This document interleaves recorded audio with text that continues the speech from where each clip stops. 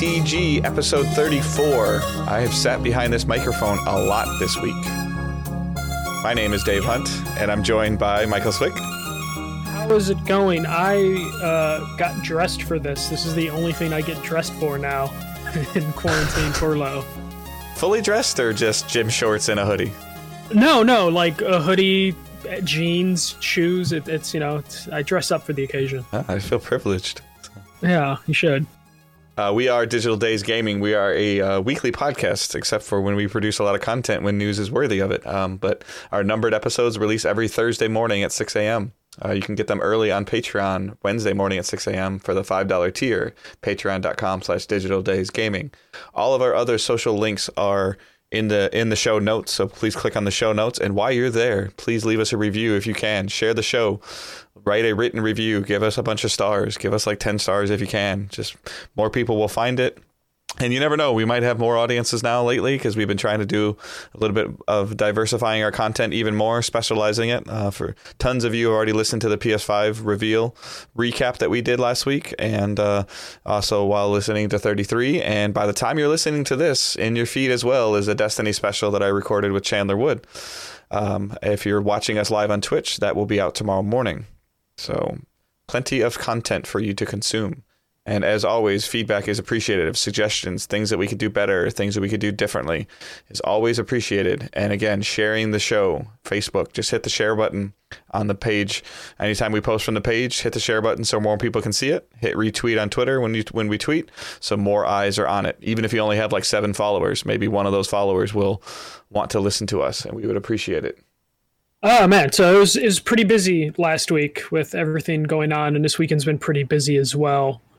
So I'm glad we did the PlayStation thing.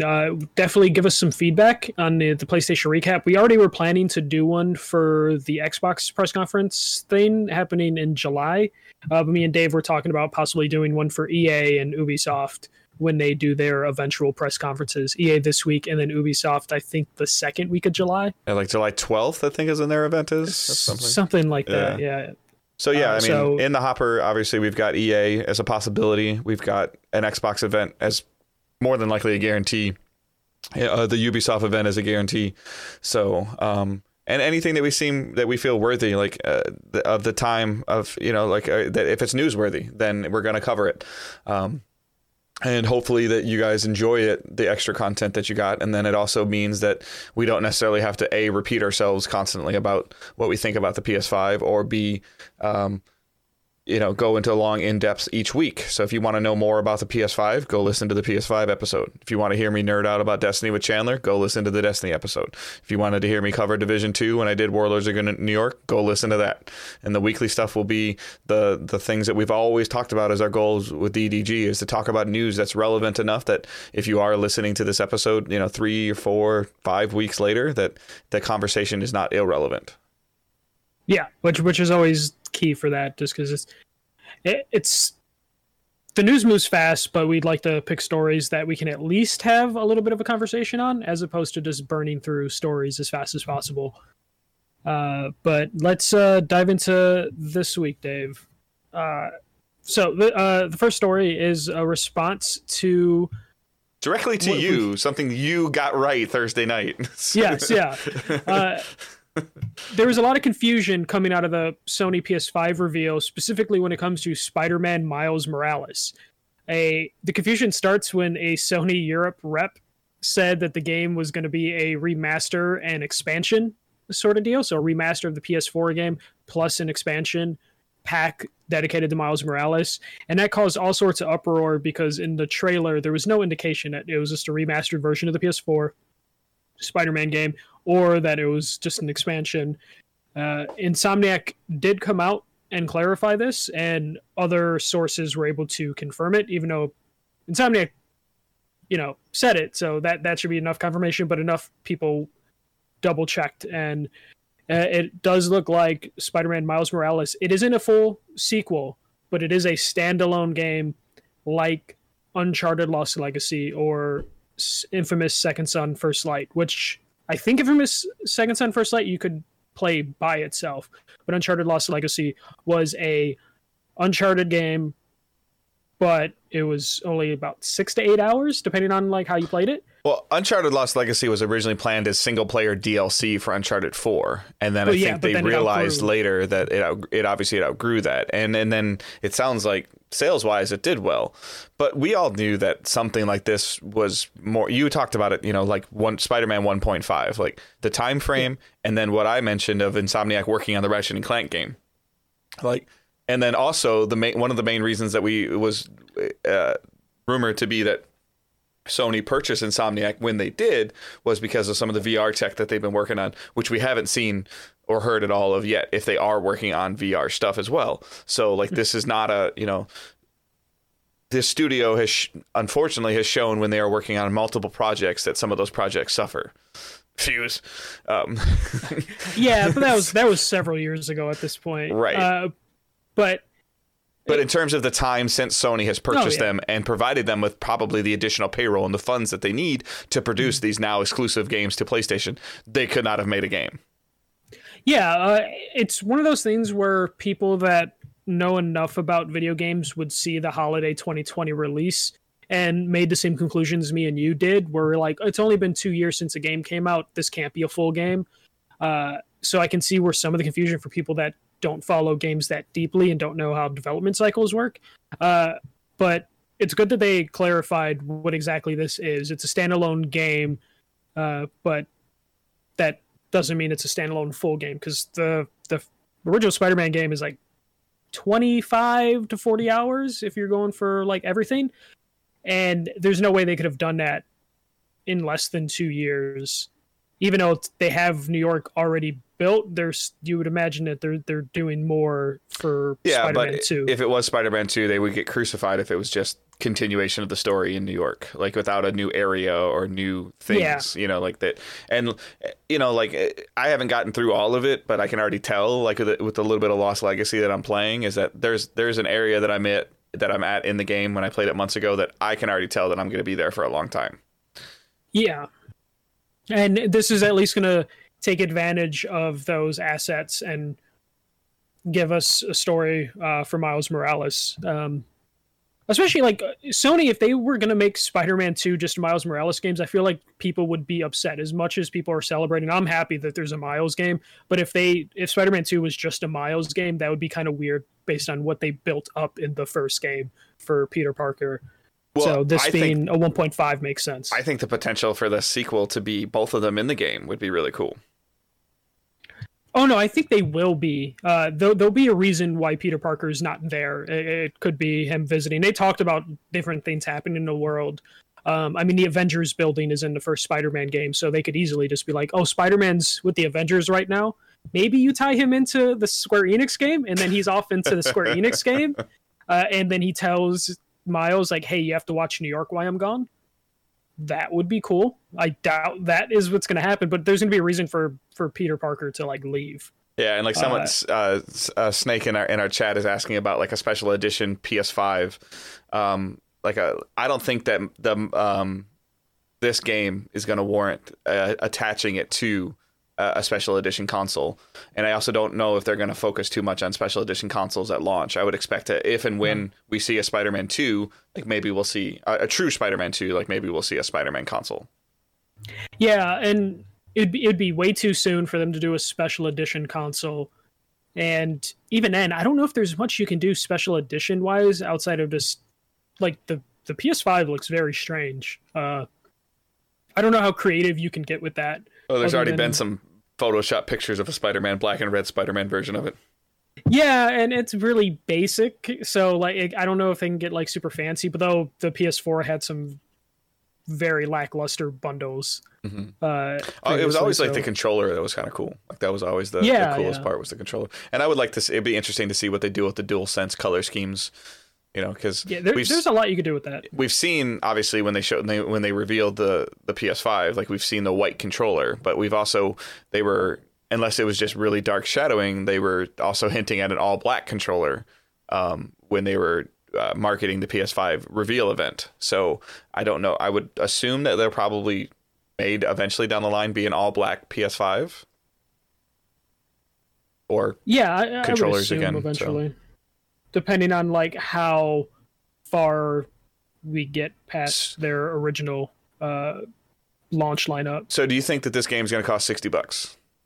No, I see that's a tricky thing. So Lost Legacy was a $40 game. I feel like for $40 it would be great for like a smaller experience, but it's a new console. So I could feel like there would be some sort of justification on Sony's part to be like, hey, we have to charge full price for this because it takes so much to develop. This has been confirmed that it's not going to run on PS4 at all. Correct. As far as I know, they haven't clarified one way or the other that it's only PS5. Everything that we've seen so far says PS5 only. I haven't seen anything that indicates PS4 because of the way they like positioned everything in the reveal event. So hopefully it takes advantage of all that cool stuff. I think it sucks that they could not, in terms of controlling a digital only event where they saw that, you know, obviously they watched this and they put this in front of lots of people, maybe put it in front of focus groups. I think it sucks that the confusion that set in after we even recorded our episode that morning, and then Insomniac having to come out and say all this stuff. Like, I think that sucks.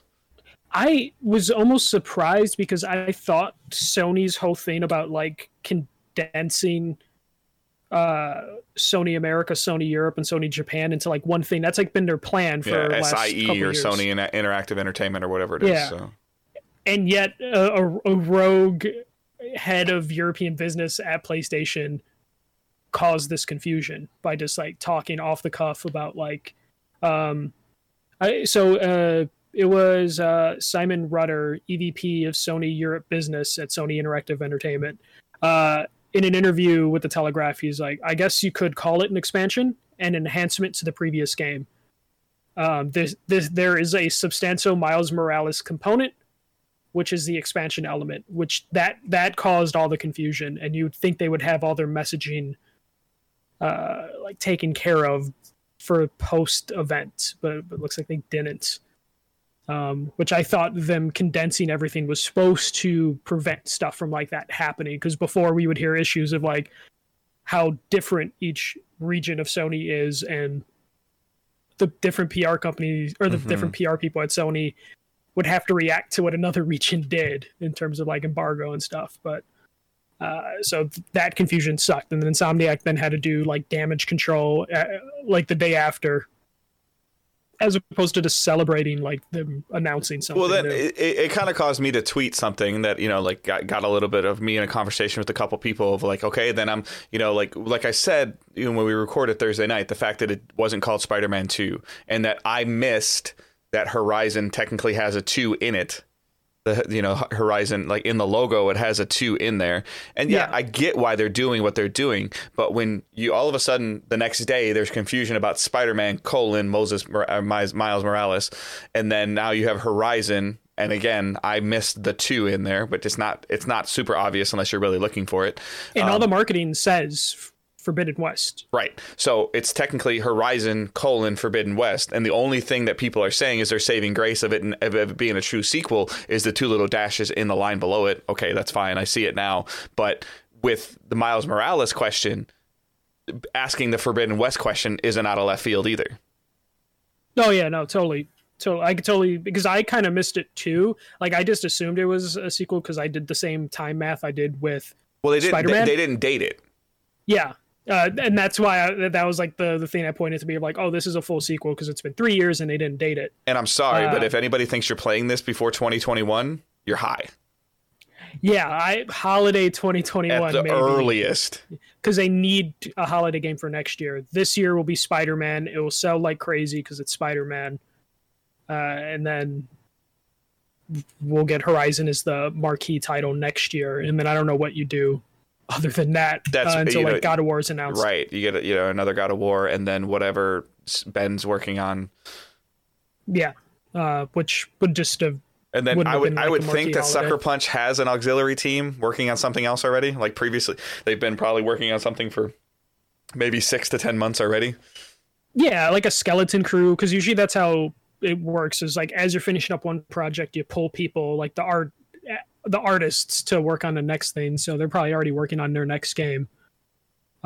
So I'm just glad most of the stuff we saw at the PS5 reveal was stuff that's coming out this year or next year, and I think Pragmata is the only thing that had it was 2022 on it. Yeah. So I mean, we all know Hitman will be delayed. Nah, I can see, because it doesn't look that different from the other Hitman. Okay, so after all that, Microsoft came out. They talked a little bit about what games are coming to their platform, but they also built their master list of games that are supporting smart delivery when the Xbox Series X comes out. This list concerns me. It concerns me. It's not too bad. I guess to be fair, the list. These are the only announced ones already. I guess that's the big difference. Yeah. So if you've forgotten what smart delivery is, it's basically if you purchase an Xbox One version of a game that supports smart delivery, you're only gonna have to buy it once. So then when you purchase Xbox Series X, you can play that game on the Xbox Series X as at its best version. So you're not only just using the backwards compatibility, you are using you're getting the Xbox Series X version of that Xbox One game, and vice versa. So if you buy a Series X game, you will then have access to the Xbox One version of that game, and it's linked to your account, so everything just works smooth and transitions very easily. They even mentioned in the article of hey, you're going to put your Xbox Series X in your living room, maybe you move your Xbox One to the bedroom.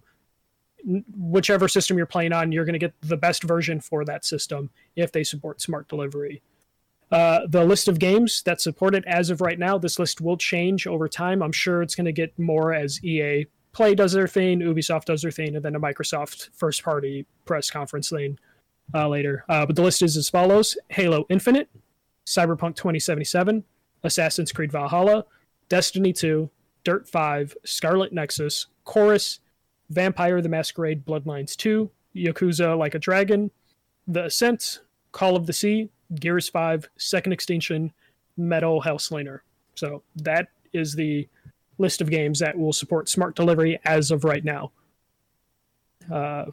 What concerns you about this list? Just the size right now? Yeah, I mean, I guess like immediately in my mind, I'm like, "Where's Watch Dogs?" But we don't know when it's coming. So but I mean, we've always talked about the concern of the next gen to the current gen transition, current gen to next gen transition of how this is going to work. And what we're finding now is, like we talked about before, is it's obvious that Deathloop, can't run on PS4 and Xbox One. So therefore, if it's going to release, it gets a timed exclusive on PS5 because of what the stipulation that Microsoft has said publicly.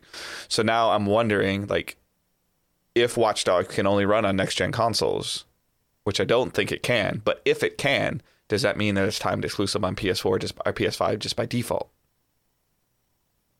Potentially, maybe. Kind of hard to tell, but I don't know. Or some of the other games that they've just literally pushed away, like the Rainbow Six, PvE style game or cooperative game. The I can't even think of it, but the cell shaded Zelda looking game, Gods, that you're Gods and Monsters. Yeah, those are all ones that you're curious about that have they showed last year at E3. They talked about them, and I guess my number one concern is, and maybe we'll get the answers on July 12th, is Ubisoft is a huge third party developer and they're not represented yet. Well, no, they have Assassin's Creed Valhalla, which I think. But I feel like there's a deal with Xbox and Microsoft already in place for that.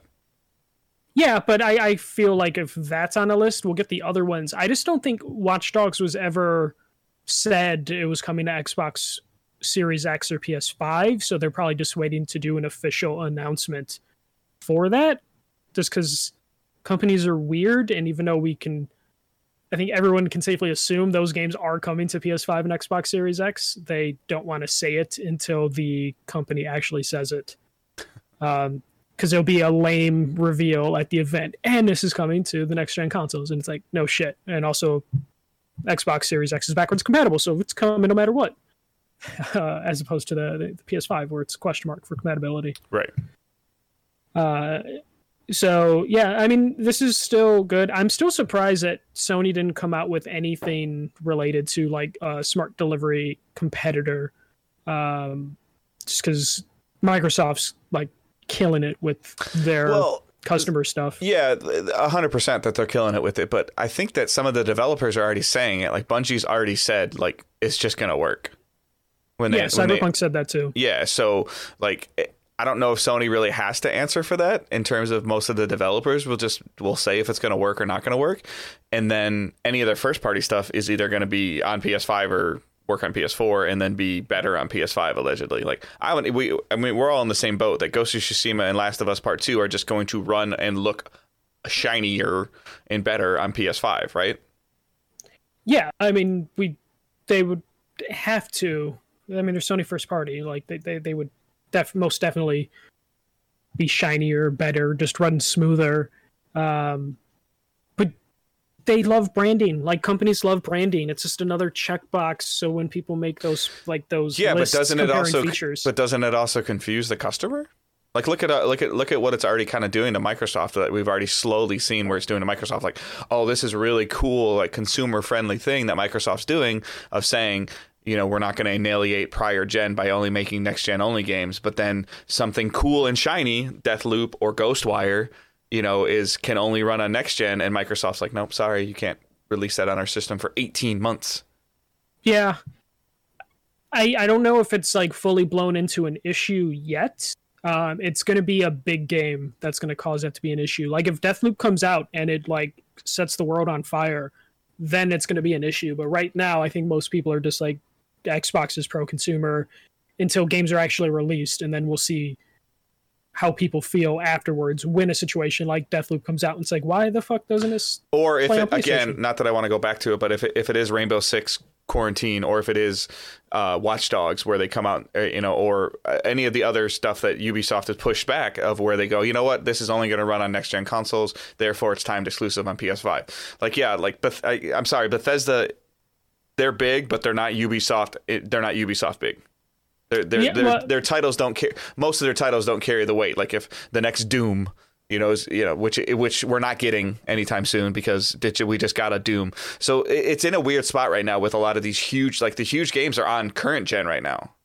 Yeah, I would say Elder Scrolls is bigger than Assassin's Creed. Agreed. So what? Okay, so if they come out. What if they're secondary games? Yeah, but what if they come out and say this Elder Scrolls? What are we up to? 7 now? That they it'd be 6. The 6 that they teased that image last year at their press conference. Yeah. So if that game has to only be able to run on next gen, right? So is that game 2 years out? For Bethesda, yeah. Let's say to be. Or is a game going to be held longer because of Microsoft's stance? I can see games being held longer just to get out of the way of that. It's going to be one of those things where I have a feeling Microsoft's push for like the first 2 years, they'll be protected, or 18 months. They're going to push back on that. It's going to just be this first 6 months. And then they're just going to be like, hey, we heard you. And now games don't have to run on Xbox One. I think it's just going to be a push for the start. And then they're going to back away from that just because you're right. It is going to cause issues. They're going to miss out on some games as they already potentially have with like Deathloop and Ghostwire. But I get it. Like I get what they're trying to do. And again, it's, you know, for most of the players like that maybe own Game Pass or, you know, those things. And we're still kind of in that balancing point. Like people have been asking me over the weekend, like, oh, did Thursday's event, you know, lean you more towards PS5? Like it helped, but there's still, and I've said it on Twitter all weekend, like at this time last year, or I'm sorry, at this time during the Xbox One and the PS4 coming out of their announcement life cycle, the middle of June, we knew price, date, and launch games for both systems, and we don't know any of those three things right now, and nope. It's annoying. Like the rumors it's frustrating. The rumors of multiple different SKUs. Now we have the disc and the discless that are gonna, you know, should be substantially different prices, and now there's also potential rumors of 1 terabyte, 2 terabyte, 3 terabyte. You know, like different, you know, like there's like an Amazon UK listing that shows $750, but nobody knows how many terabytes of drive were in there. Like, is the discount of the diskless one going to be more, you know, but have a bigger drive? Like, there's so many, like, all in, like, Chandler even brought it up briefly, either to me on the Destiny podcast or when him and I were just talking. He's like, do I need the new camera to run my VR? Like, there's just so many questions that they left unanswered, and like it's okay like that those questions are there, but they need to start answering these questions, and it can't be August, which is the next big event, which is Gamescom's digital event. But you can't price this August 20th and have it come out in 90 days. Like, I don't think that's. Oh no, it's bad. It's bad business, especially. I keep bringing up. I sound like a broken record because of the current state of the world, where unemployment is where it's at in North America. They can't just give 90 days. Like, they need to give a price soon. This needs to be priced in the next 30 days. Yeah, I think if we go all of July without any sort of update, and I think the retailers are going to push them by just putting up pre-orders, because we've already started to see PlayAsia and Amazon UK putting up like placeholder prices. I think the retailers are going to push them into just confirming a day, and then we'll get into the hell with like how retailers are going to stock the discless versus the disc version of the system and all that jazz. Right. And like you even talked about, like, if you're a buyer for any big retailer and you're going to Sony to buy the PlayStation 5, if I'm Sony, I'm pushing you to buy 75% discless and 25% disced, or making that a stipulation. Yes, obviously the discless one will be cheaper. But even I had a Twitter conversation back and forth with Kyle. He's a longtime friend of mine for years. And he, like, how much cheaper is it going to be for me to guarantee that I'm buying my games from your store? Yeah. Like you're guaranteeing that you're buying the games from the Sony store. Like, that discount should be substantial. And then the storage option should be predominantly better, even though it's not. Yeah. I guarantee it's going to be 825 because that's what they pushed during the Cerny thing. It's going to be 825. Yeah, which, it's weird. Like, and hopefully the user interface has the ease to move stuff back and forth. Like, for me to plug a standard USB drive into this, a USB hard drive into this, because I do not think that you're going to be able to switch out he said that you'll be able to change hard drives, but only when the hard drive manufacturers make one that works. Yeah, and you can play your PS4 games off a basic external drive. Yeah. Or no, you can play them off the basic external drive, but some PS4 games can't be moved to the SSD because it might break them because SSD moves too fast. There's a lot of confusion. You know who wins this retail battle is Microsoft, because they can go to Walmart, Target, Best Buy and be like, you can have the Xbox One games and the Series X games out. It's a war zone. 4th of July is coming up outside of my house if any of those explosions this came through. But Microsoft can go to retailers and be like, you can have the Xbox One games out and the Series X games out, and they're all going to work on our system. And that's going to be a selling point for retailers to carry their product over Sony, who's like, oh, here's the discless one that we want to sell, and here's the disc. Yeah, because I just like, I get it. I love the discless option. I think it's great. But I see a 45-year-old mom buying their kid a console for Christmas, grabbing the discless console and grabbing a disc out of habit to buy both of them. And then you're going to rely on the clerks to say, no, you can't buy this together. Really? Where their old managers are going to say, sell as many games as you can with the console because it's a launch, especially because working retail, there's usually like a buy one, get one deal when the console launches, because they want you to buy as many of those launch titles as possible. Because I love it. Like, again, I don't want people to think that I'm against this discless version. That's the version I'm probably going to go with. This damn podcast is called Digital Days, okay? But I'm telling you, anybody that's looking on a kid's Christmas list that says, I want a PS5, and they go to a store and there's one version that's $700 and one version that's $600 or $550, guess which version the mom's buying? Yeah. But most kids just want to play Fortnite, so maybe it'll work out in the end.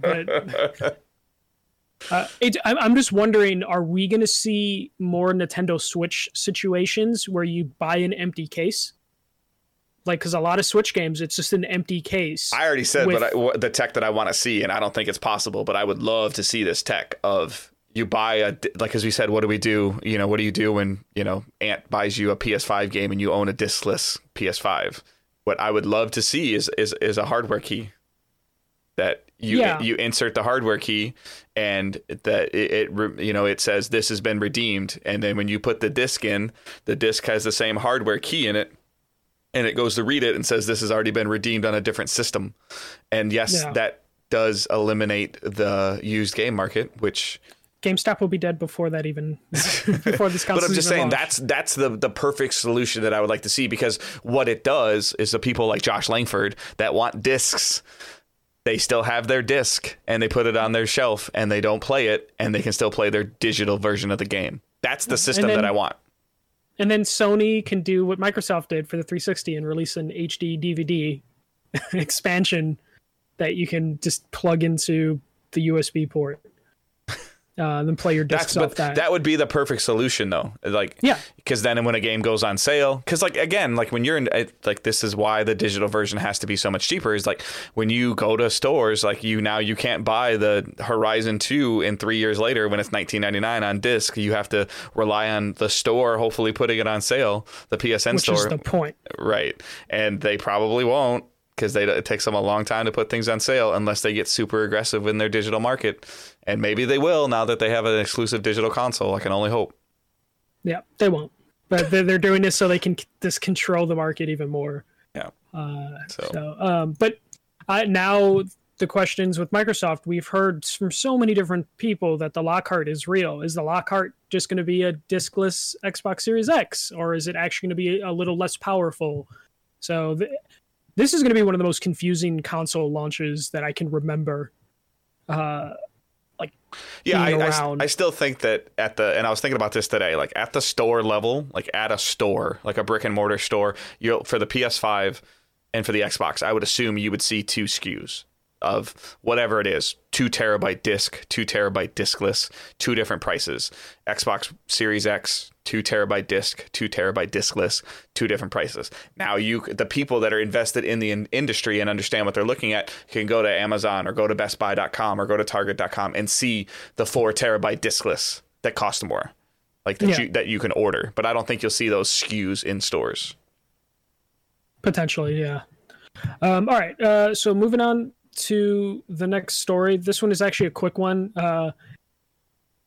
So this is kind of weird. So during I believe it was during PC Game Show, the Guerrilla Collective stuff that happened this weekend, the Forgotten City was announced to be coming a full game by the end of this year.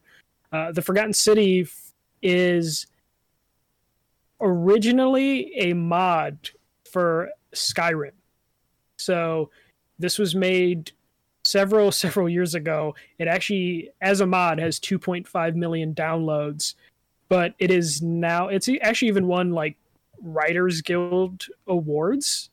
This is a very prestigious mod for Skyrim, and it's being made into a standalone full game coming to Xbox One and PC later this year, which this isn't completely out of left field. Mods have been turned into full games. Dota was a mod originally of Warcraft, and then there's Auto Chest, which came out last year, which is a mod of Dota too. So it isn't completely out of left field, a mod being turned into a full game. But I still think it's pretty cool to see something like this that shows you people in the modding community can make stuff that leads to full. Yeah, I mean the next closest thing that I think we'll have to this in the next year or so will be something out of Dreams,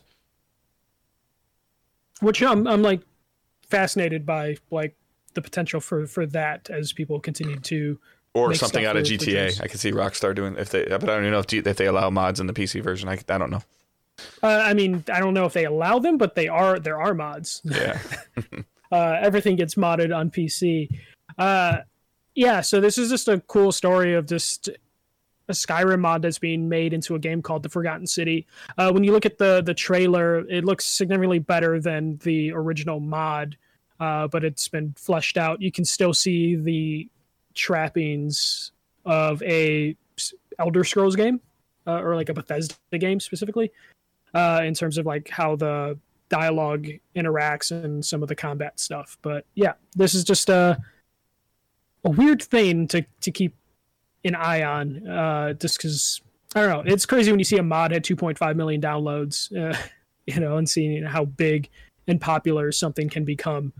And now it's going to be a full-blown game. Yeah, I mean, it's cool. I just hope that I don't know who you support financially for doing this mod, but yeah, I'm guessing they just took it out of Engine at this point, and it's just its own thing, but they kept. Somebody had to build a foundation for this mod, though, that either one, I hope, has a job with them, or two, is somehow being somewhat compensated. Like, I don't even know. Oh no, yeah, no, this is definitely the mod creators making this. It just, they went from making a mod that they released for free to like, hey, now we're going to charge and make a full game out of this, and maybe potentially have box copies in a store. So this can at least hold over people waiting for Elder Scrolls 6. They can play something not quite in the universe, but definitely has a lot of the things that they like about the Elder Scrolls series. And then the weird announcement, but this only happened because of leaks. Star Wars Squadrons was officially announced on Friday, and the trailer released today. So the reason this is weird is EA Play is Thursday. Today, if you're listening to the download of this show. So you would think they would have the first trailer there, but no, the game got leaked on, I think, the PlayStation Store and the Microsoft Store. So they just went ahead and dropped the trailer today. So this is being developed by Motive, and it is set for release October 2nd for the PS4, Xbox One, PC, VR, for PS4 and PC as well, I believe. Believe that's everything that's going to happen. Yeah. So this is it's a first person squadron game, so it's like dogfights. Oh, so it's a first person Make Me Hurl game. Potentially, yes.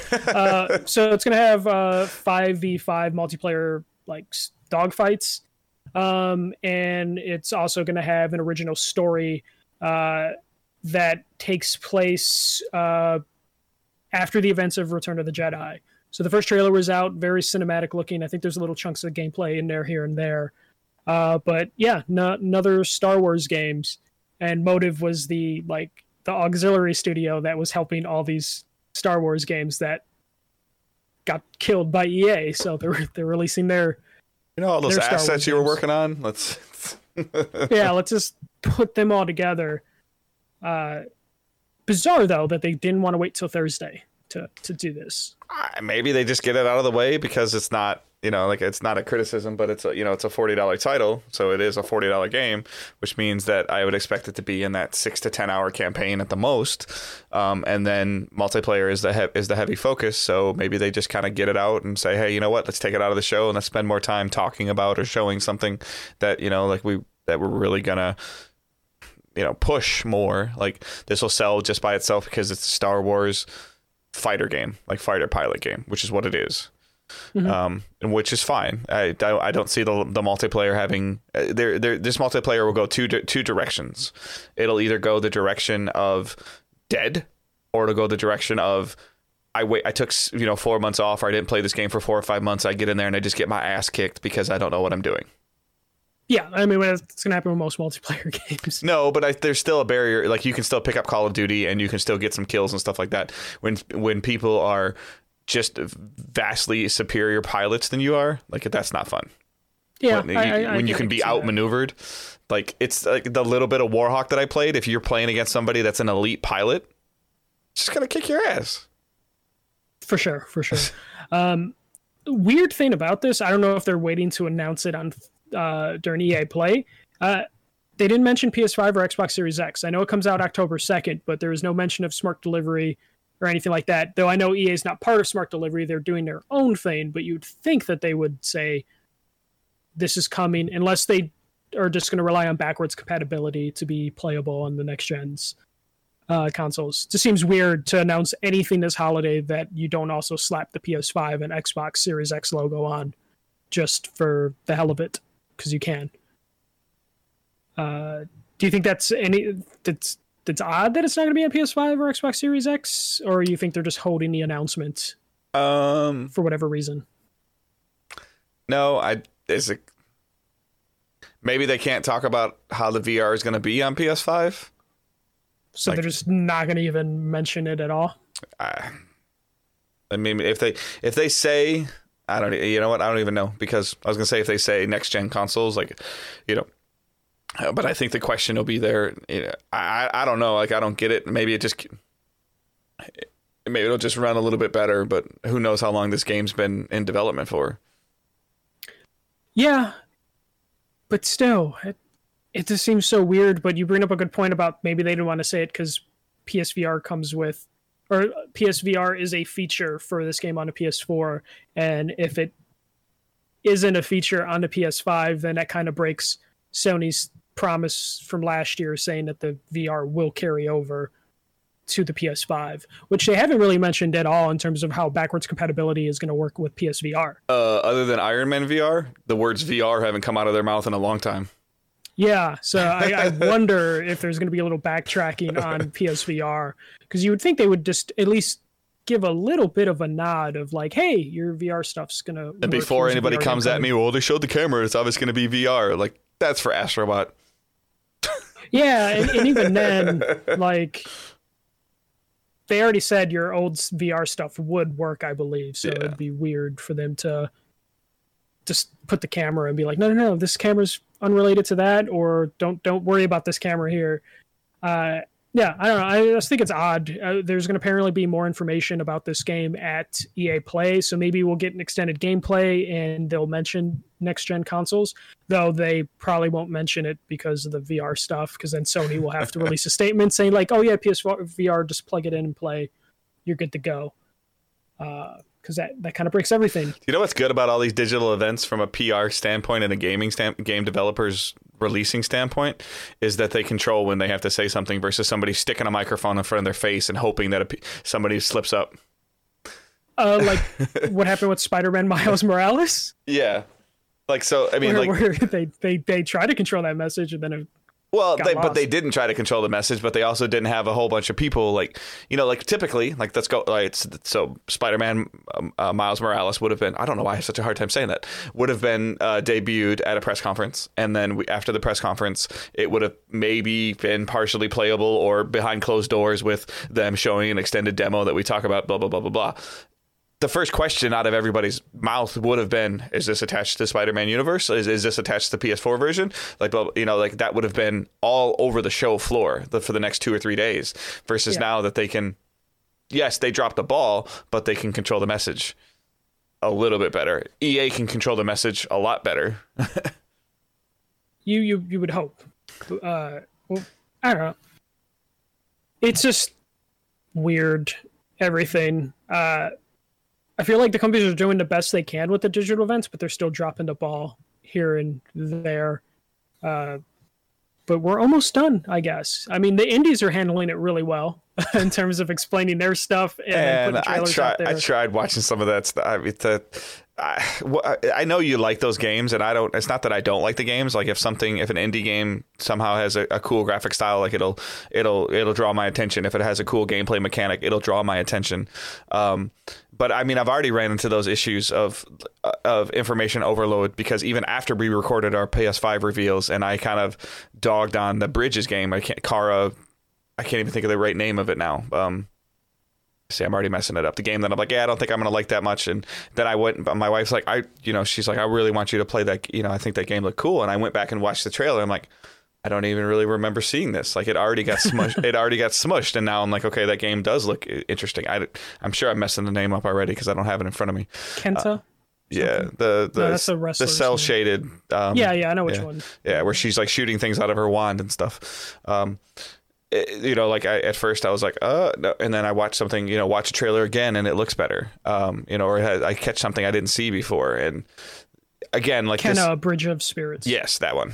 So, but like you even said, like this would have been something that potentially would have been shown at a press conference, and then hopefully would have been extended demo or playable. Getting your hands on and playing it.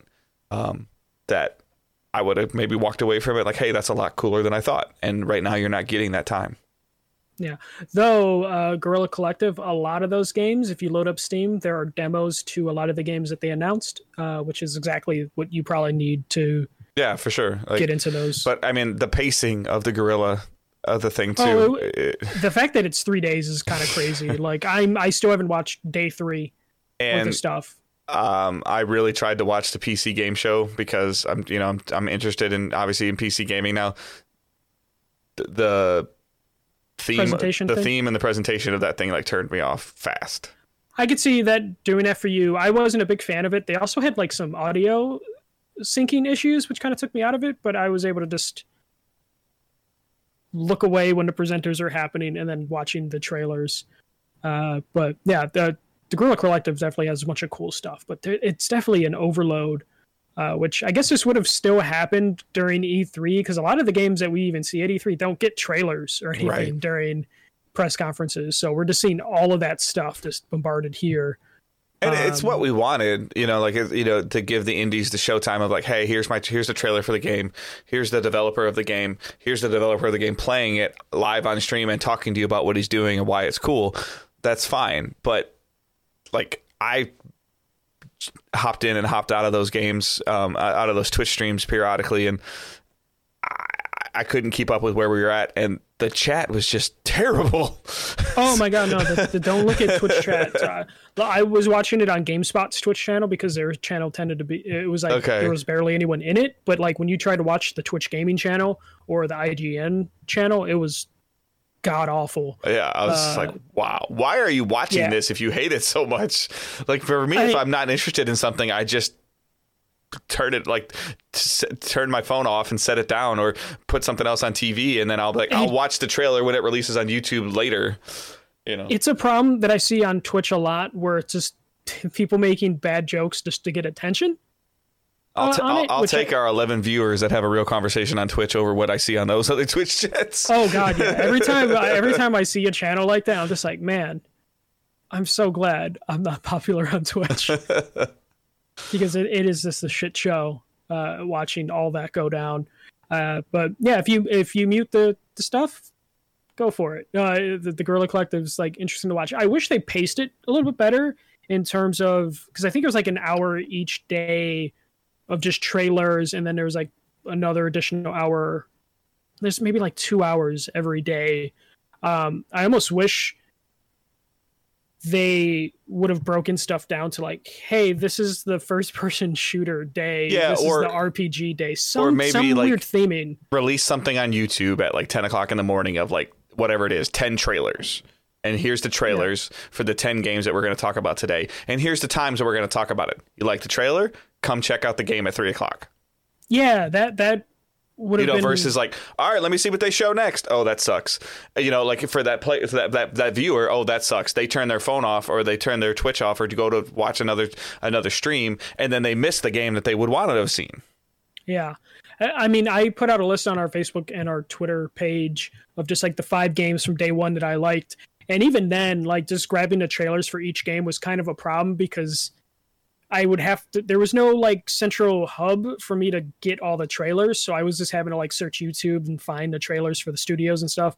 I was just surprised that like the Guerrilla Collective YouTube page just didn't have all the trailers after the press conference just on their page. Right. Instead, I had to like hop around or like look up an IGN list of like, here are all the trailers that were announced today. It's like 20 trailers. And it's just like, oh God. There could have been better messaging or format for that stuff. Still enjoyed it, but it's definitely one of those things where this is a learning experience, and I still have doubts E3 is going to happen ever again, or the indie developers maybe will see more traction from this event than they would have if they went to E3 and had a fight for air and space. Yeah, I would be really curious. Like you said, the demos are available, and like a lot of the demos are shown are available. Like so, like all of a sudden your stream ends, or you're on Guerrilla, you're on day 2, and then all of a sudden you see a couple thousand people download your demo. Like that wouldn't have happened at an E3.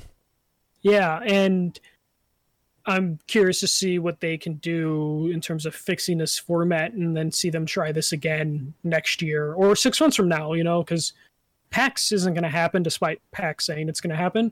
And that's another indie showcase thing. Maybe they'll put out another Guerrilla Collective in 6 months and we'll get a little bit more information and better spacing on all the trailers and game demos that they're trying to do. But yeah, that's all I pulled from the news. We'll have some more stuff to talk about later this week as EA gets ready to do their thing. Yeah. So, and again, if EA is worthy enough of, it presents enough stuff that we think we need to record something, even if it's only like 45 minutes, like we'll still do it. So. Yep. All right. What we're planning and watching. I can go first. So, obviously, like the new Destiny season kicked off. It's very much connected to what's coming in September. The expansion is coming in September. With some of that, just briefly, like I said, please just go back and listen to the Chandler and I literally nerd out for like 2 hours about Destiny, going all the way back to 6 years.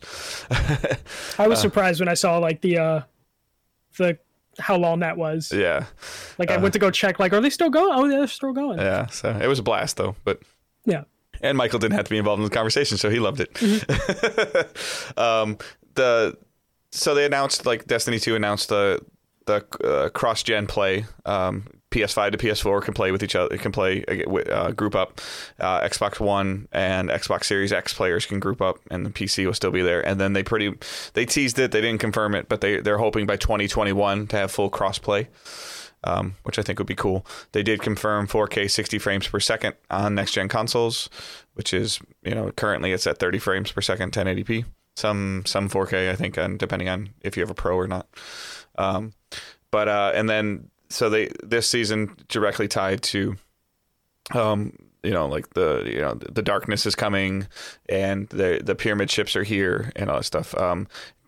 Destiny still has the same problem it's had almost every single season of the power level grind of increasing it by 50 points is monotonous and continues to have you play older content and which is part of the game and not part of the game.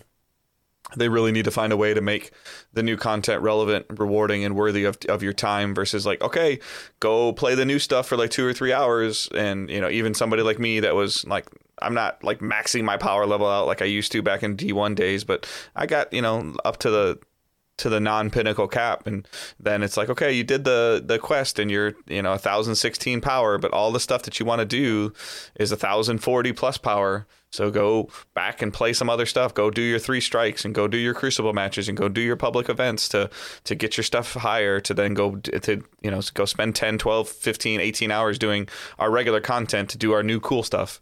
Like, they got to figure out a way to balance that. And hopefully they can do that in September. But it also brought this huge, like, away from console AFK farming thing that the community figured out to at a point where I think over 60% of their events were a failed forge, which was because people were AFKing the forge to get materials and rewards. That sucks. Yeah. So, but when the player base feels like that they need to, that's quote unquote the most efficient way to level up in your game versus playing your game, I think you have a little bit of a problem. Definitely. But yeah, so I mean, again, it's fun playing with the group, doing some stuff, getting, trying to, get your light level up. There's always something kind of, fun about that, as monotonous as it is. Seeing the number increase, as it has been for 6 years in Destiny is always good. And then you and I both played, I still have a hard time saying this game, but Disintegration? Yes. Yeah. Disintegration. Yeah, so you and I both played Disintegration. It's interesting. It's a first-person shooter with real-time strategy elements. Yeah. So it's a little bit more tactical than your average first-person shooter. I don't think I got as far as you did. So my first question is, I beat the game. Okay. My first question is does there come a point in time where I can pick my squad mates? No, which is odd. Okay. Because each different squad member has a different ability, right? Yeah. Each squad member has a different ability. I played it on like the normal difficulty. Maybe in later difficulties they'll let you, but I have to experiment with that. We'll give a full review for this next week. This is just me and Dave giving like impressions of it. But yeah, they're definitely is elements of the game to where like I feel like they didn't go full on with the concept, and I think that held the game back a little bit, if that makes any sense. Yeah, like programming the 2 or 3 people, or giving orders to the 2 or 3 people that are with you for what they're going to do, using their abilities when the enemies clump up to like the slow, doing the slowness, and then doing like concussion grenades after that, or doing the slowness and doing mortars after that. Like it's great. It's super cool feeling to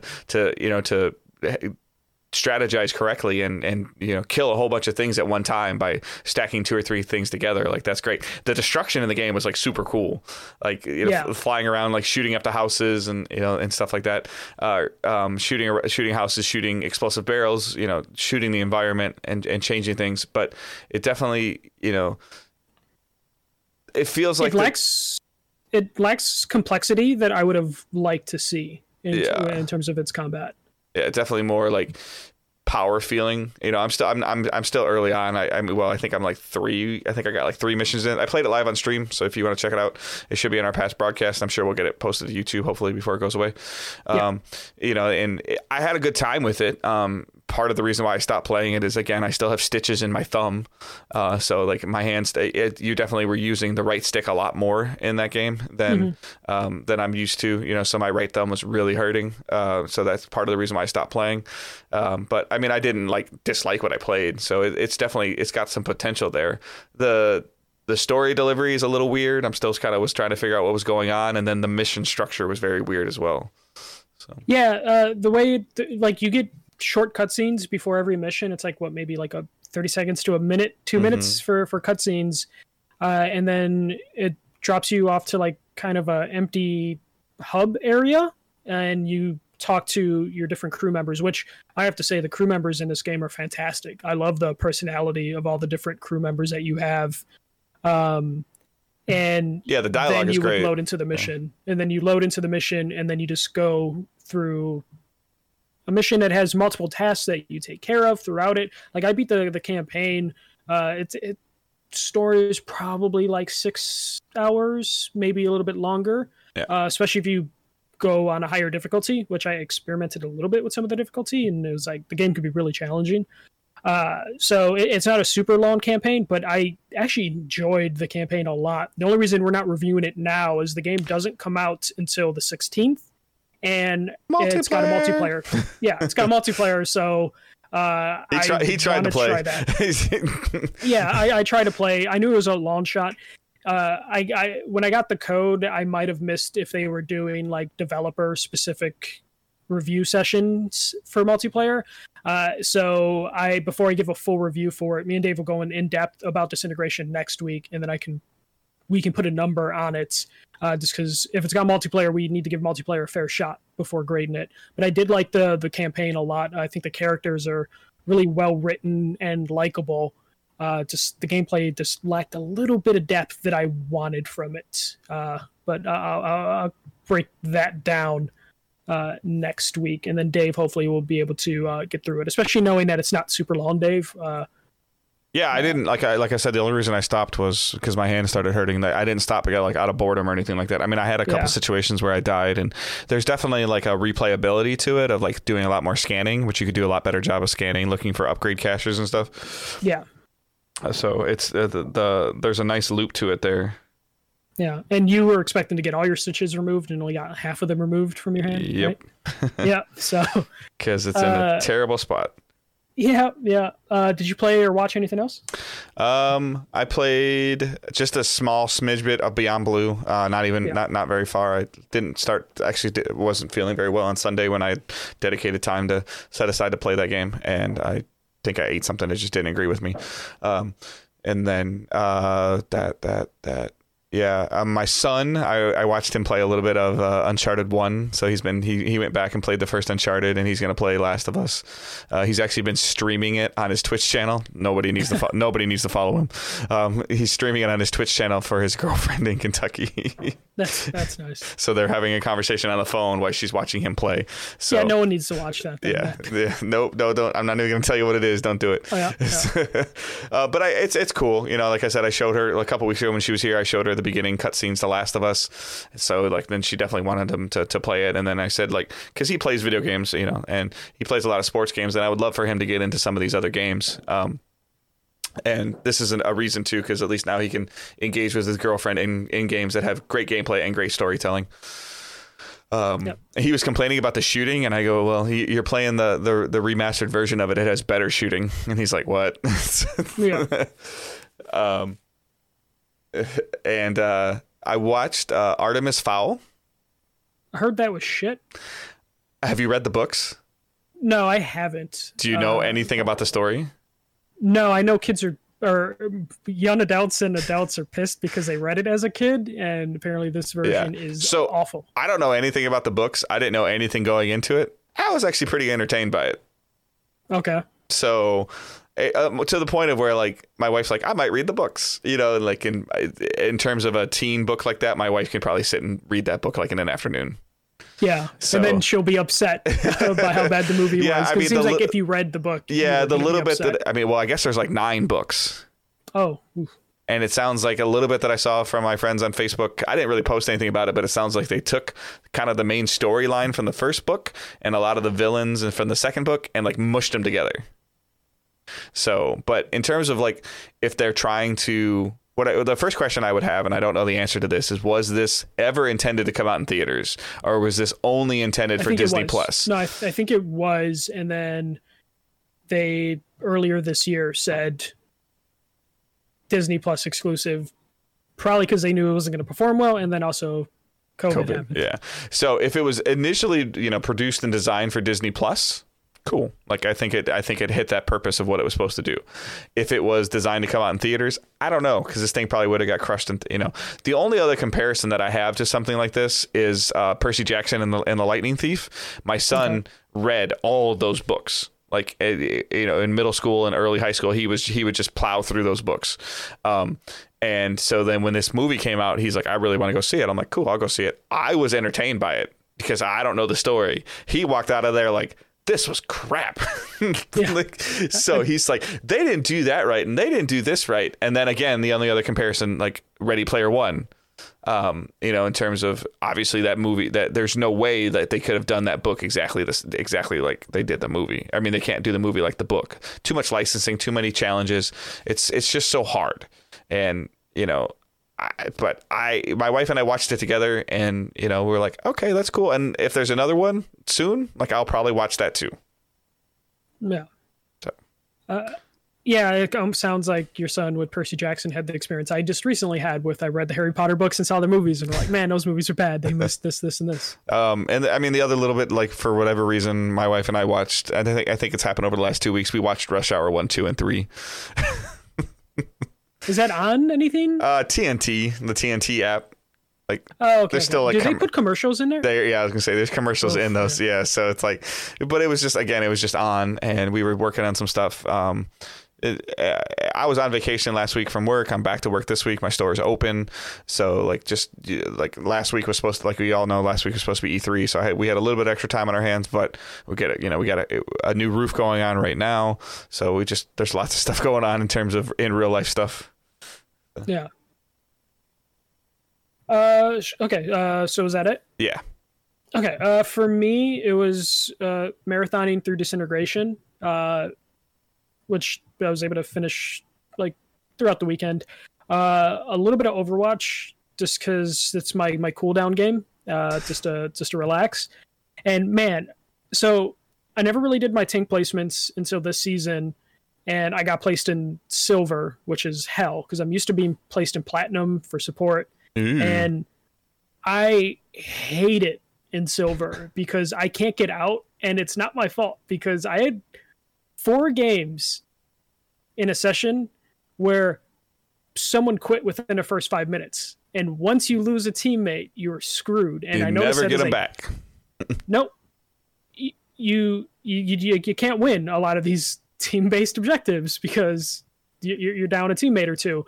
And I noticed that in bronze and silver, because I get paired with bronze and silver a lot, that people quit a lot, and that's probably why they're in bronze and silver. Because when you quit, you take like a 50-point hit from your ranking, and also you're suspended from the game for like 15 minutes. And I had so many games where people quit within the first 5 minutes, and the games are completely winnable until they quit, to where they just quit because something doesn't go their way, or someone picked their character and they get mad. So I lost a bunch of games, and it wasn't my fault because just people quit, and I'm just like, Jesus, these people will never get out of bronze and silver playing this way. I'm at the point where I might even just stop playing this season and just wait for my placements next season and hope I just get placed higher and away from the hellhole that is bronze and silver tier. Then I'm going to do a review right now for Beyond Blue. The game Dave talked a little bit earlier. I ended up playing this Sunday evening and then Monday afternoon. So Beyond Blue is a game that is made by the people...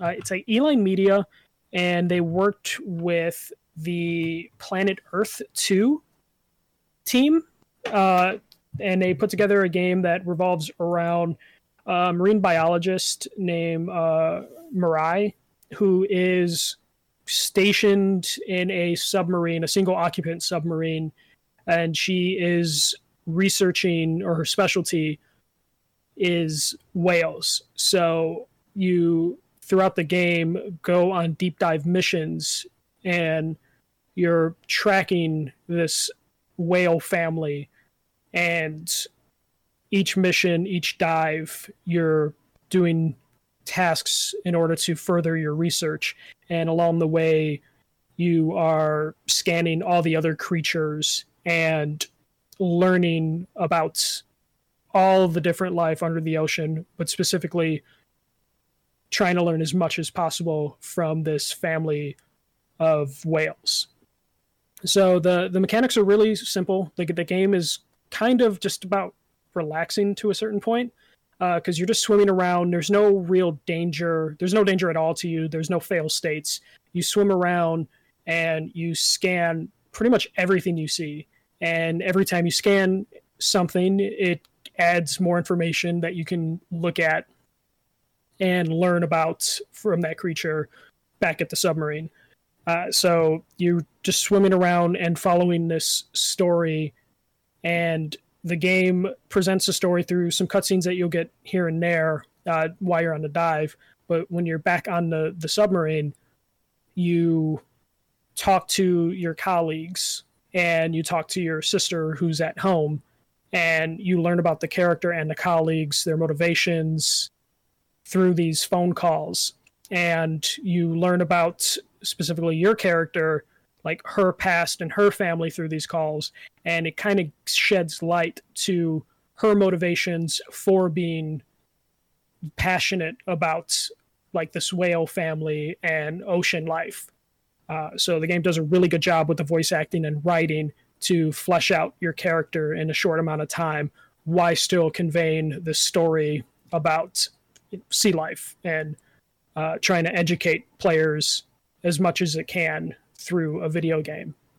As you're playing, you do unlock like these short 2-minute videos, like actual like documentary videos that explain what you just did on a mission, and also give you background on like some of the technology that they're using, though the game is using like some future tech. So it's basically like they made assumptions on where technology would go in a couple years, and then the videos kind of explain like the current technology they have, and then you kind of just figure things out from there, just like, oh, this is the path they're going on with this technology, this is why they're learning this, and then you kind of see some of that through the gameplay.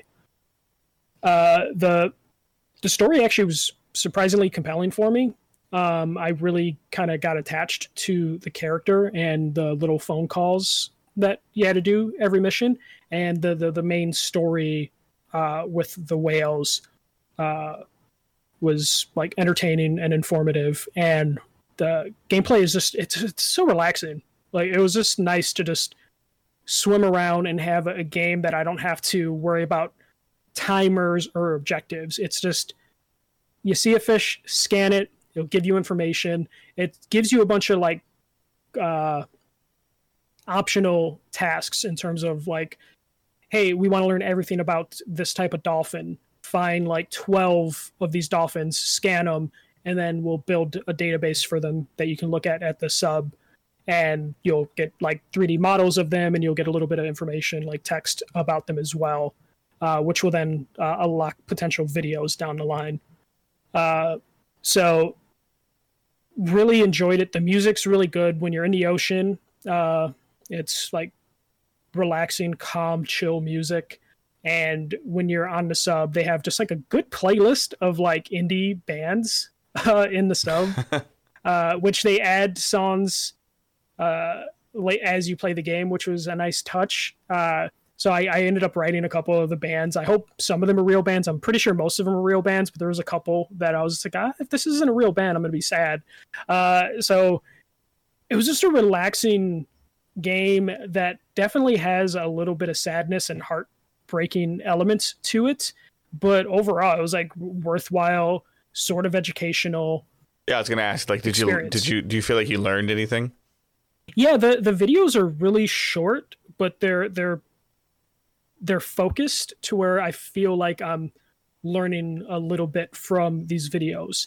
I know there's like maybe like between 10 and 20 videos, something like that. Mm-hmm. And the fact that they're 2 minutes long just kind of made it easier to just like watch them as opposed to sitting through like huge chunks of like nature documentaries. So I enjoyed it. There are some of those usual issues with like frame rate got a little choppy here and there, but other than that, it was really hard for them to mess up like the controls because again, you're just swimming around and scanning with the L1 and R1, and they didn't really have any other issues outside of frame rate towards the end of the game when you kind of get towards like volcanic areas under the water that the frame rate kind of chugged a little bit.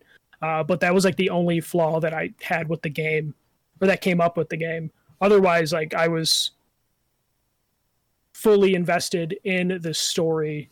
I almost wish it wasn't as short because I feel like towards the end of the game, it just kind of ends suddenly, and then you kind of just get like a summary video of like what happens to the characters and like in just like a quick cutscene of just like, oh, and then this happened. It's like a TV show that they found out like they had planned like 12 episodes and they found out, okay, you get 2 left. yeah, it kind of felt like that. And that was like the only thing that like bummed me out because like the mission, I want to say the story was like maybe 4 hours, 4 hours long. So by the time I got to the end, I was just like, oh, I thought there would have been more there. Do you know how much it cost off the top of your head? I don't have it in front of me. No, I'll have to look that up. I can look that up real quick. Yeah, because I mean, like we saw this, both you and I saw this game at E3, and what they were, like with the swimming mechanic and the atmosphere that they were trying to portray and tell. I think that even back then they nailed, and it sounds like what you're saying is like, I'm going to play it this week. Is that the story is compelling enough that it's worth a go. But like it's an interesting dynamic of can a game, like you said, be a chill, relaxing time, like do you see yourself going back and playing this at all? Yeah, actually I do. Okay. It does have a platinum trophy, and it's really attainable because you'll get one for just the story missions, but also just scanning all the fish. And because it is relaxing to just swim around the world, I can totally see myself doing that and using the excuse of cleaning up the trophies as a reason to do that. Oh, that's great. I mean, because that's where you talk about value all the time. Like, oh, this game costs this much money, but it's only going to be like 4 hours of your time, and then you're done. Yeah. It is $20 on Steam. Okay. So it's not too bad, and that's just 4 hours of me playing a story. I haven't completed everything. There's, I think, still a couple videos I need to unlock.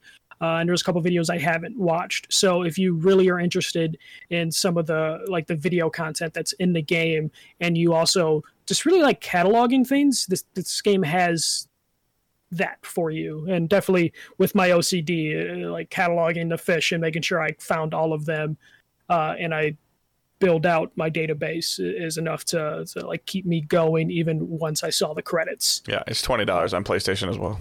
Yeah. So overall, really satisfied with this game. So I'm going to give it a 4.5 out of 5. Awesome. And I'm looking forward to getting back in there and playing more of it. Another explosion. This is how much he liked it. 4.5 has fireworks and car alarms to go with it. Yep. So that's my review for Beyond Blue. That is available on PS4, PC, and I think Xbox One. And we were provided a review copy from the publisher, which I believe I should say that. And then that is it for playing and watching. I just focused on Disintegration and Beyond Blue, and a little bit of Overwatch here and there. I am watching Sarah play Horizon Zero Dawn, because she was watching the PlayStation 5 reveal event with me, and she saw the trailer for Horizon, and she asked how the first game was, and I was like, I never played it. And she asked if I owned it. So now she's playing it. Yeah, it's like, of course I bought it and I never played it. That's just what I do. And I got the complete edition, which I didn't even know I had the complete edition, but I do. So yeah, no, it's definitely. Go ahead. In between me like reviewing games, I basically just turn to the side and I see Horizon being played. So hey, Horizon's a really cool game.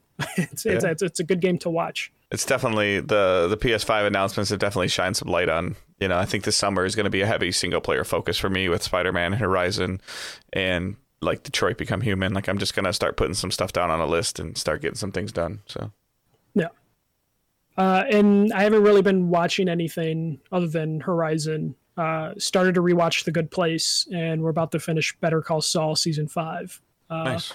But that is it for me. Yeah, most of my typical TV watching has either been sports or like a lot of network drama shows with my wife, and none of those are happening right now.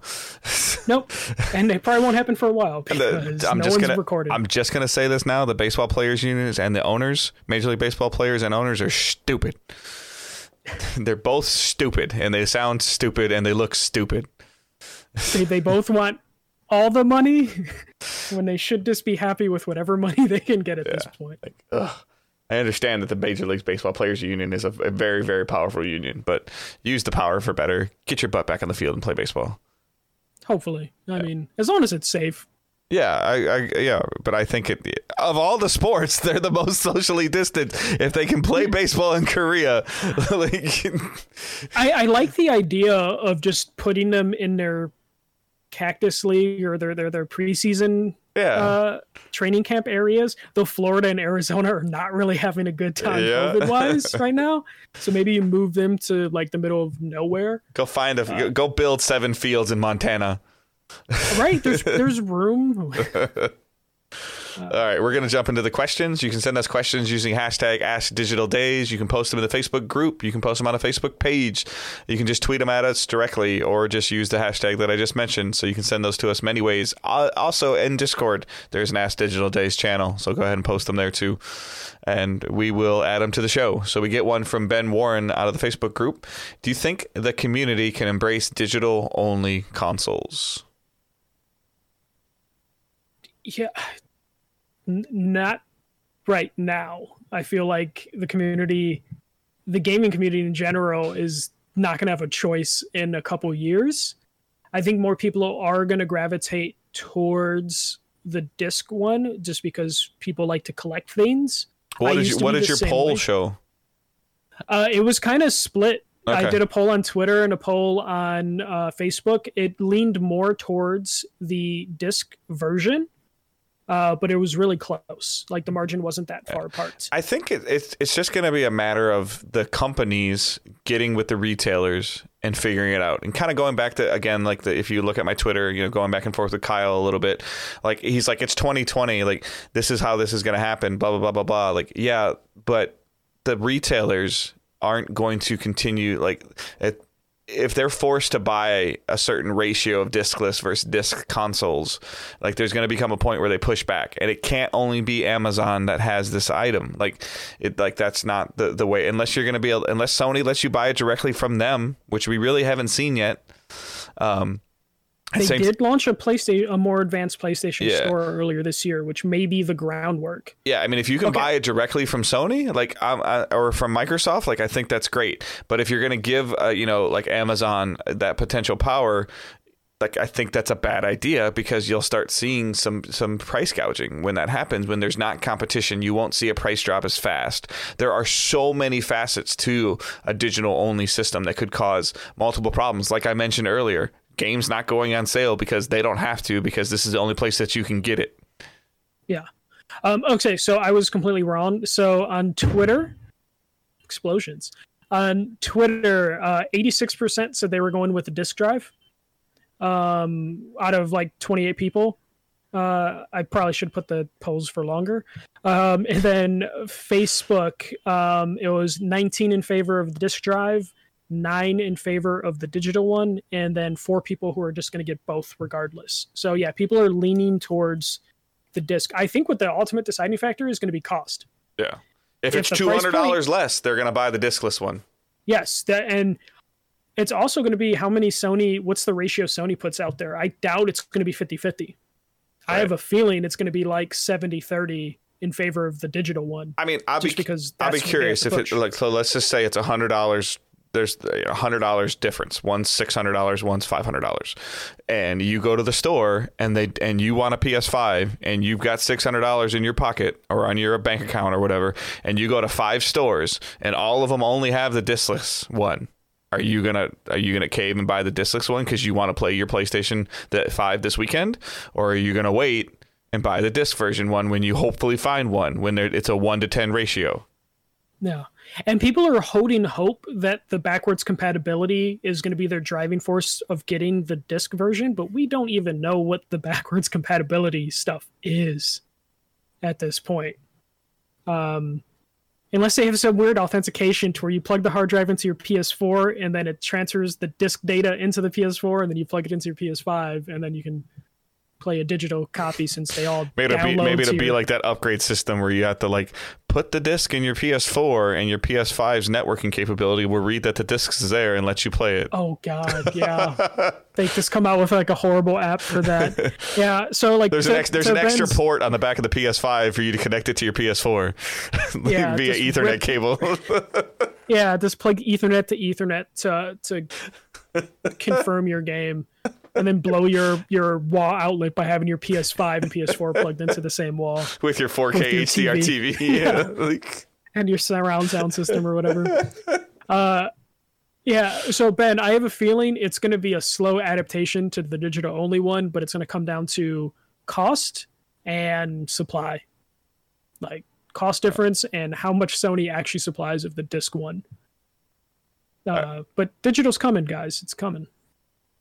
All right, next question comes from Stefan Wren. I'm calling it now. The devs are going to prefer to develop for PS5 compared to Xbox. What do you guys think? I think that all 3 things are going to be very close. PC, Series X, and PlayStation 5. And I think it's going to be better for games to be developed. And it's not going to be a matter of, oh, this runs better on this system and this runs better on that system. Only if the games need to be developed for next gen, though, which we're not going to really see that benefit for a little while, other than Sony stuff. I think out of necessity, developers are going to prefer to develop for the Xbox One as their primary. Series X or One? Series X, sorry. Series X. I'm going to make this mistake so many times over the next couple of years. The reason I think developers are going to favor the Series X is because it's easier to scale down to the PS5 in terms of the raw horsepower. And I think the SSD thing is a big factor. Like the way the PS5's SSD works is it's significantly faster than what's on PC right now, unless you have the money for like the hardware. And it's not possible on the Xbox One with how they're handling data. And if Cerny's thing was right about it fundamentally changing game design, third-party games can't fundamentally change their game design to take advantage of the PS5 because then they can't run it on the Xbox and they can't run it on PC, which has 1,000 different variables of hardware, which is why we'll see developers maybe doing exclusives with it. But in terms of like ports, I have a feeling Xbox is going to be the lead platform for like porting games. But then they'll just load faster on these systems. Yes. and they'll just use the raw horsepower of Xbox Series X as like the starting point, and then downscale to the PS4, PS5. Even though they don't have to really downscale too much for the PS5, but they still just a little bit. But because of the SSD, it's going to be like a blessing and a curse for the PlayStation, I think. Well, it's like it's for the most part, it's almost how all PC only games are developed. Is they develop it thinking that you have the highest grade of hardware, and then your graphics card and your RAM dictate how the game's going to run for you. Yeah, and they see how low they can get it, and then they set a minimum for how low it goes, and then if you're lower than that, then you just can't play the game. Right. Like that's how PC gaming works, and I have a feeling that's how third-party development will work, unless developers are more attracted to what they can do with PlayStation's SSD. And then I guess the only thing you'd see is that you'd see it function better in terms of loads and animations on PS5, and then you'd probably see some maybe potentially longer load times on PC and Series X because it's not built around that hard drive. And that's just a guess, yeah. But it'll probably run 4K 120 frames, and then PS5 load faster. What I hope we don't see is a comparison video on YouTube of load times. We probably will the first 6 months just to see. I'm going to buy Red Dead Redemption 3 because it loads 3.75 seconds faster on my PS5 than it does my Xbox One. Listen, Series Horizon takes a while to load each time, so I could totally see me doing that jump. Do you want to talk about load times? Destiny's load time on console are unbearable. But you can move the ship while you're loading. No, you can't. Oh, I thought you could in Destiny 1, right? No, you can't. You probably thought you could, but you can't. Oh, okay. I thought you could. Oh. You could just buy a really cool ship from the store to look at it for a really long time. Oh, really? No. Yes. Oh, God. Have you? Have I bought a ship? No, I've earned my stuff. Okay, I've never bought one. Okay. I buy emotes and clothing. No, I'm just playing. Like I earned it with my day job. That I used to. No, I've been tempted to give them some money just because, for the most part, like a lot of I was granted privileges from Bungie for a long time, but we'll see how it goes. That's beside the point. Yeah. All right. Robert Cartwright, do you think the price for games via the online store will drop in price and be comparable to the retail stores, i.e. AAA PS4 game, $59.9? Is that pounds or euros? Yeah, I think so. Okay. Euros? Yeah. It sounds like he's saying that in overseas, it's $59.99 on the PS4 store, and Amazon and the game and the supermarkets. I want to know what supermarkets sell video games. Is $49.99, which is fascinating to me because that's not the case in the States. Yeah, we have to pay $59 digitally and in store unless there is a sale. But there's sales frequent enough in the stores, but because there's sometimes you can get an EA game or Ubisoft game $20 off 2 weeks after the game comes out. Correct. But they never set that price at that. It's only like a sale for a week, and then it'll go on sale on and off every other week until it's no longer in the store. Yeah. So my answer to this is no, because these games are going to be more expensive to make theoretically. So they're going to keep that price at a minimum as long as they can. To Dave's point earlier, they could be more aggressive with sales prices if they want. Or they could not be, because they go, we've got, I don't even know, 47% of our consoles are digital list. Why do we need to put anything on sale? Where else are they going to buy the game from? Yeah. And it's not like on PC where Steam has to compete with Epic now, so there's like a competition. There's no competition on the PlayStation Store or the Xbox Store. So I can see if that's a normal especially case, with Sony eliminating buying codes directly for their games. Yeah. If that is how like the market works in Europe, I can see European players getting very pissed with an all digital future, and I can understand why they would be hesitant to jump into all digital future as opposed to North America, where we just kind of have to rely on game sales to buy physical copies. But I also wonder if the stores in Europe are purposely doing that to undercut digital sales. Yeah.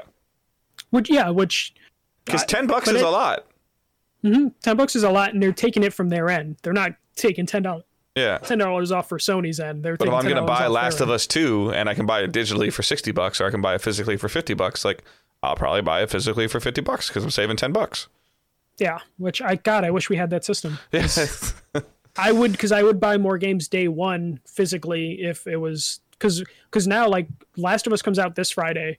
We didn't get a review copy, but I'm gonna buy it digitally because it's the same price in store. But if it was $10 cheaper in store, I would definitely go to the store and pick it up. And see, like I could have bought it digitally and I would have been able to play it. My son would have been able to play it on his PS4 digitally, but I bought it physically because I wanted to. And I think I'm actually going to play this game upstairs instead of down in my office because I don't really, like I said, plan to stream it. But it also means that I can lend it to somebody if I want to. Like, hey, you really need to check this out. You know? Yeah. Next question. Last question. Yeah, Marvin Pinswan. I know how to say that name because I've known him for a long, long time. So. Oh, okay. What do you think about blurring the lines between PC and console? And that new game, the only game I can think that he might be talking about is Modern Warfare. Okay. Maybe, I don't know, that has crossplay between PC and consoles. Unless there was one shown recently that I missed. Like, I don't know if Godfall is going to have crossplay between PC and PlayStation. Maybe, I think it might. So in terms, like, I love it. I can't wait to be able to, you know, like I haven't taken advantage of it, but again, like a lot of people that I know have been furloughed and they've been playing Call of Duty, and like the conversation around it doesn't matter what platform you're on has been fascinating. And you know, to add somebody as an Activision friend, I haven't really taken, like I said, I haven't taken full advantage of that yet. But the day that I can play Destiny with anybody that I want, regardless of their platform, is a day that I look forward to. Or, you know, like is me being more comfortable on PC, or you know, versus somebody that, you know, doesn't have a PC. Like I can't wait. Yeah, no, I love blurring the lines, just because I can play with more people, and a lot of my friends that I work with play on PC, so I like everything just blurring. And I'm also just happy just because there's so many times where I buy a game and the player base just isn't there because for whatever reason it's more popular on PC, or it's more popular on Xbox, more popular on PlayStation. And now with crossplay becoming more of a normal thing and those lines being blurred, it just means there's a better chance that like a video game can find an audience for its multiplayer because everyone's in the same pool. And then technology wise, like the Xbox Series X and the PS5 and PC hardware being similar enough means we'll get less chance of there just being a shitty port, which we dealt with a lot during the PS3 era where PS3 copies of games or versions of games were just shit. Like they were just really bad. And up until the Xbox One X, a lot of Xbox ports were just bad and were shitty compared to the PS4 version. And then sometimes PCs would just get screwed over in terms of their quality. It would be all over the place. So now with the lines being blurred, developers and publishers have to focus on putting quality content for each console, which I'm happy about, especially as someone who plays on a bunch of different platforms. If only Nintendo can get their shit together and we can get some quality ports for the Switch. I need a Switch too, because I saw so many like announcements of like this game's coming to the Switch, and then I would watch the gameplay footage of that game running on the Switch, and I'm just like, this was a mistake. Yeah, like Outer Worlds, I heard just runs like trash. Yes, they did whatever they could to get Outer Worlds on that platform, and it just looks bad. And then it sounds like Borderlands is running like Borderlands Vita. Yeah, or less so in some cases. Like they just announced a game I'm looking forward to, Skater XL. They just announced the Switch version of the game, and they did IGN did a live stream with the developer showing off the Switch version of the game, and it just looked bad. And then I felt bad for the developers and the host because they were doing it live, and the chat is just tearing the game apart. Of this game looks like shit, and it's just like no. This version looks like shit. It looks really nice on a PS4, Xbox, and PC. This version just looks bad. And there's probably enough people that saw it on the Switch not knowing it's coming to the other platforms. Yeah, like I'm out. Yeah, they're out. They're not even gonna look at the game again. Yep. So I just wish the Switch, Nintendo would just like. I almost would like a Switch too. Dave doesn't want to hear that though because he just bought his Switch. Nah, it's fine. Yeah, there you have like years of games to still catch up on. I can't even get my heart back into Zelda for whatever reason. Yeah, but yeah, I'm glad the lines are blurring between PC and console. Save the Switch.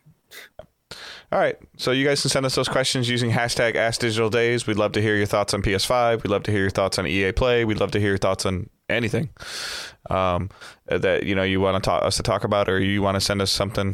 That's great. We'll read it. We'll look at it. We'll see if it's more likely to be added to the show. Our spotlights. So mine is obviously, as you're listening to this on your podcast feed, there's a Destiny 2 podcast. Chandler and I had a great time going all the way back to vanilla Destiny 1, talking about it, going through some beats.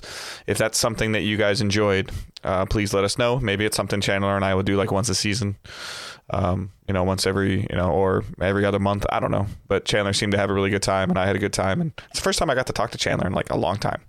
So it was actually a lot of fun. Usually when I talk to Chandler, it's like 10 minutes at an event and that's it. So that was a lot of fun. And your spotlight? The Guerrilla Collective, we talked about it earlier. It's 3 days worth of streams, and there is a bunch of cool stuff that was in there. On Twitter and Facebook, I did like my top 5 from day 1. I'll try and do a top 5 for day 2 and 3, but there is a lot of stuff to go through. And I want the Guerrilla Collective to be successful because I want more opportunities for indie developers to spotlight their games. So check out the Guerrilla Collective. And there might be something in there you'll like. I'm sure there's a couple games that I saw that I was like, oh, Dave would probably like this, but I should probably link Dave to that because I know he's not going to sit through 6 hours. Yeah, please do other that. Trailers. So you can follow us on the social medias, Twitter at Digital Days. On Twitter at Digital Days Pod. Michael's is at the first MJC 1ST. Mine is at Good Dave Hunt. Please join the Facebook group. There's a link in the show notes. Please join our Discord channel. There's a link in the show notes. And then also our Patreon is linked in the show notes as well. $1 tip jar, $3 Discord exclusive channel access. $5 is 24-hour early access to the regular weekly show.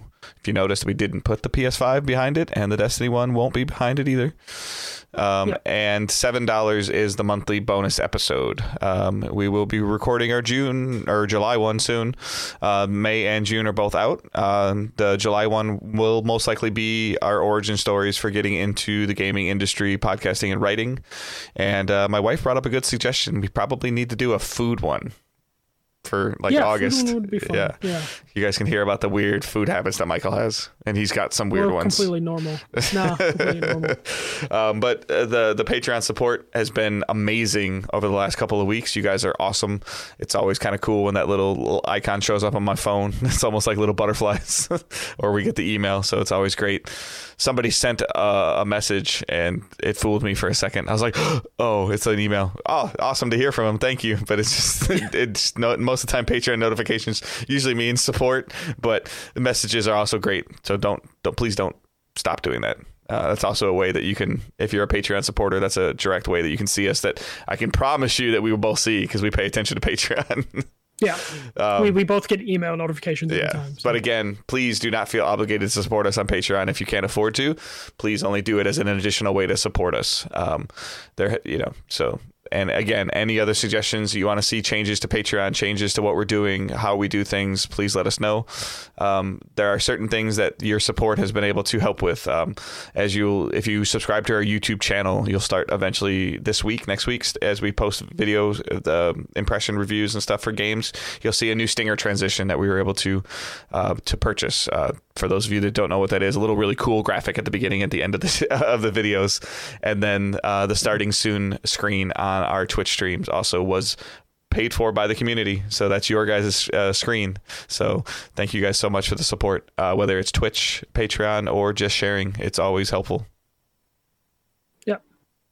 So looking forward to doing more Patreon bonus episodes because I got a couple ideas for us to do. And as that grows, we'll expand into including more bonus episodes for. Yeah. We haven't figured it out yet, but we're going to put a stretch goal in there. If we get enough of y'all to do it, maybe we'll do 2 a month. Yeah, but we're still pretty young in this podcasting Patreon game, so we're always open to ideas and pretty flexible because the numbers are at a good enough spot that if we change things up, it isn't like a drastic thing. Yep. All right. I hope everyone has a good week. Wash your hands, wear a mask, and keep moving forward. Don't be a dick. See ya.